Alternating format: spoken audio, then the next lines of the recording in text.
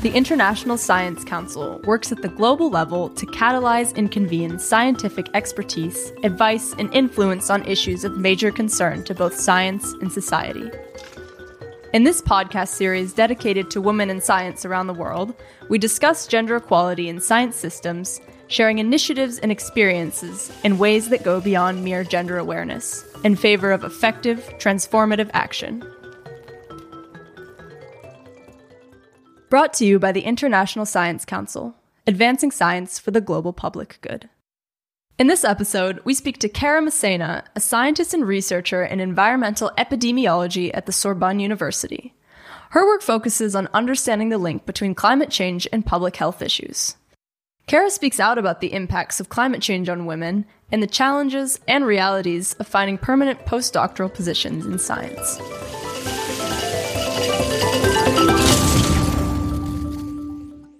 Hi, Cara. Thanks so much for coming in to chat with us. Thanks for having me. Could you just give us a brief introduction of what you do? Yeah. So my background is in particle physics, but after my PhD, I switched to environmental epidemiology. So now I work at an institute, which is a joint institute between INSERM and Sorbonne University, working on basically the health effects of environmental contaminants and mostly air pollution. Very interesting. Can you explain what is environmental epidemiology, if you were to explain it in the most simple terms? So when we talk about air pollution, we look at ambient exposures or ambient concentrations in a city. So you've got a detector here and a detector on the other side of town, and you look at how much pollution is in the air. It basically measures the area around it, but then you generalize to a larger fraction of the city. But that's not really how air pollution works. I mean, you've got sources of air pollution, which might be cars or a building or a factory. And near those, there's going to be much higher concentrations than somewhere else. And, of course, it moves, depends on the wind, temperature, all sorts of things. So you might check the air pollution levels on a site like Air Paris, for example, in Paris, but it doesn't necessarily mean that that's what you are breathing.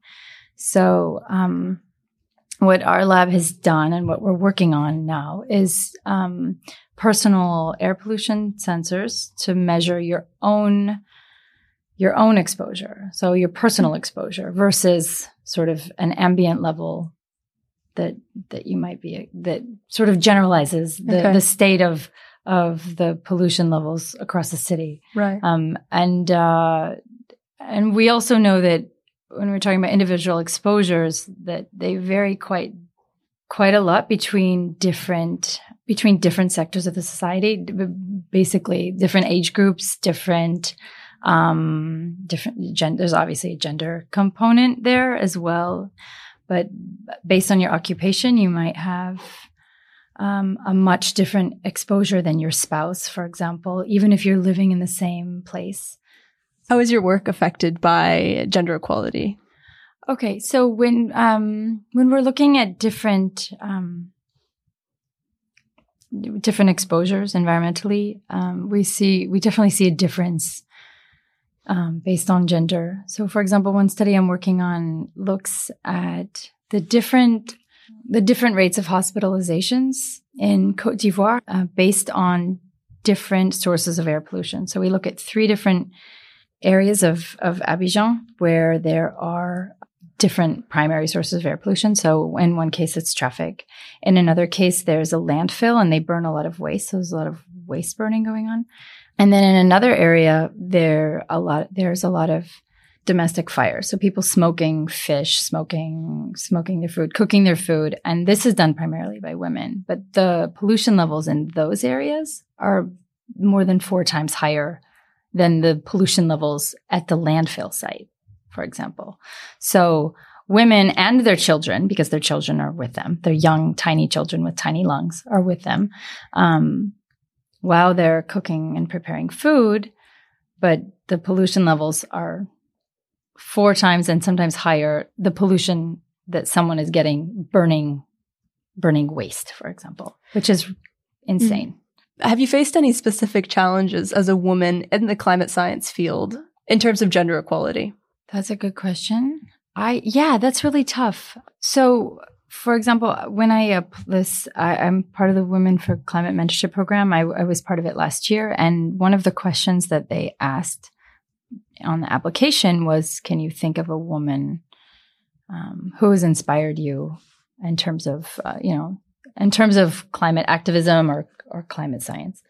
And I couldn't think of any at the time. I can think of some now. Or I could think of some, but not that necessarily inspired me to apply to the mentorship program, for example, or to do any of my work. And I said that. I said, this is actually a kind of a problem of visibility, because I know there's a lot of women working on these things, and I can name them. But if I point to the people who have had some kind of impact on my career choices or my activity choices, all of them are men.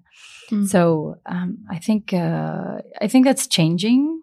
I mean, in climate science and climate change issues in general, I think there's a lot more activity going on. What sort of changes have you noticed in terms of gender equality in the climate sector? One thing I'm noticing is that there is a gender component to the impacts of climate change, and those are being discussed more and more frequently, which is great. Climate change impacts everybody.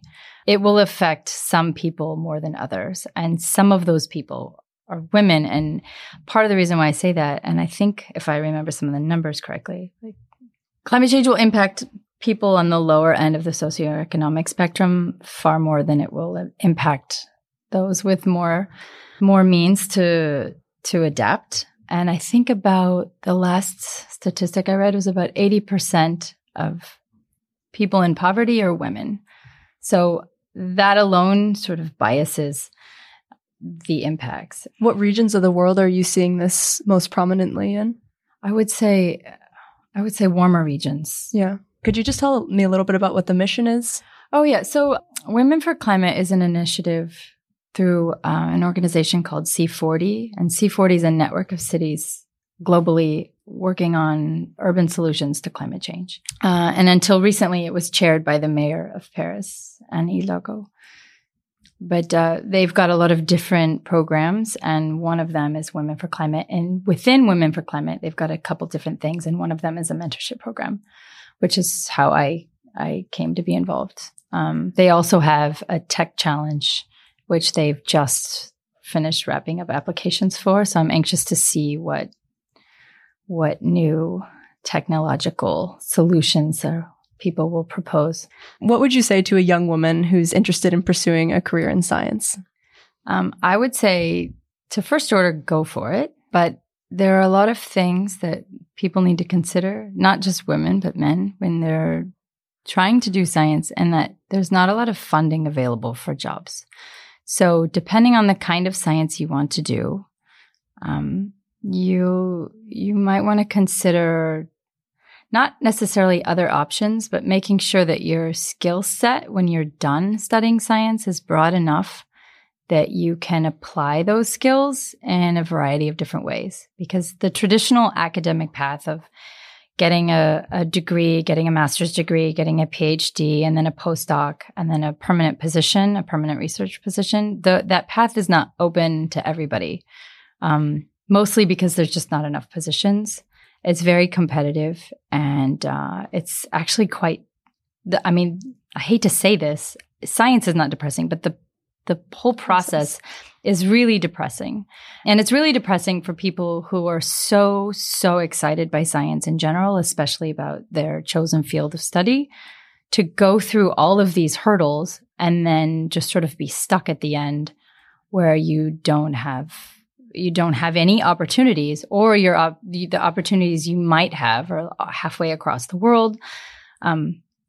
So I think that if you're interested in science, you should obviously pursue that, but keep an open mind about where you'll end up. And where you end up might not be where you end up immediately after you study, might not be where you end up 10 years after that, or even 20 years after that. But it's a really difficult thing, I think, to encourage people to go into something where there just aren't that many jobs. So we do need scientists, and we need scientists in all sectors of society. We need, one argument that people don't really make but should be made for teaching science at a younger age and making sure that girls and boys are interested in science is that the level of science literacy needed for us to tackle some of the problems we have on a global scale is not quite there. So,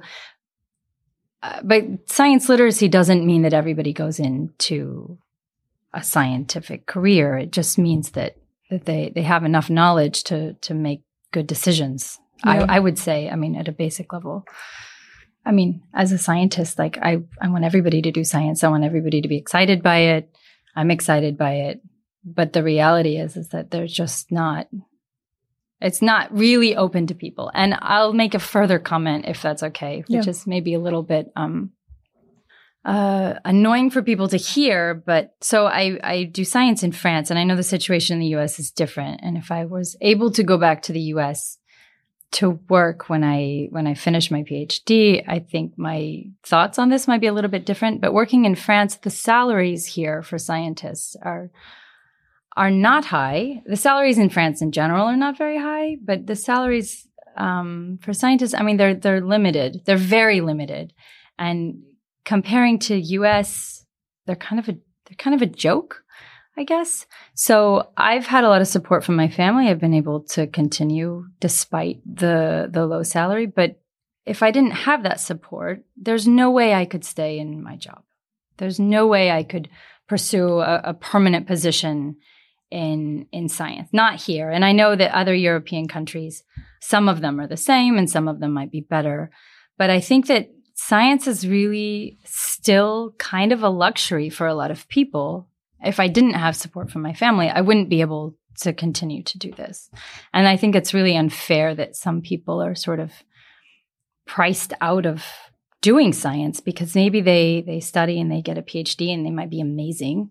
They might not be able to accept a small salary to cover their family's expenses. So I think that in general, the way science, I'll say academic science, but science jobs are structured in general, I think it's not helping science. It's not helping science to have people have to leave after 2 or 3 postdocs and go do something else. It doesn't help science to have people leave because they can't afford to live off of whatever the standard salary is. What sort of changes would enable more people to pursue science and have it be a viable career? And second of all, what advice would you give to a young woman, say yourself, when you first started science? What advice would you tell her? It's hard to see how much it's a problem. So when I first started grad school, the idea of doing a bunch of postdocs all over the world for 2 years at a time sounded amazing. But if you fast forward your life and you end up, married with kids, it's a totally different situation, and you can't do that anymore. So, but that's the reality, is that a lot of people finish their PhDs and then they hop from postdoc to postdoc to postdoc in hopes of getting a permanent position. I think that middle stage needs to be addressed somehow. I don't know how. I don't know that everybody wants permanent jobs right after they finish a PhD. I don't know that but being able to, if there was some way to be able to choose to live where your family lives and do the job you were trained for, that would be a big help. What advice would I give to myself? I would tell myself to focus more on programming skills than the science, because the reality is that most likely people are going to get a job doing data science or something else. Most of the people I graduated with are doing data science. They're not doing whatever it was that they studied. And that's not necessarily a bad thing, but it's the truth. That's what it is. Yeah. Thank you so much for coming in and chatting with us. Yeah, it was thanks lovely for to having meet you. me. Thank you for listening to ISC Presents Women in Science. For more information on the International Science Council's initiatives to address gender equality around the world, go to our website, council.science/podcasts.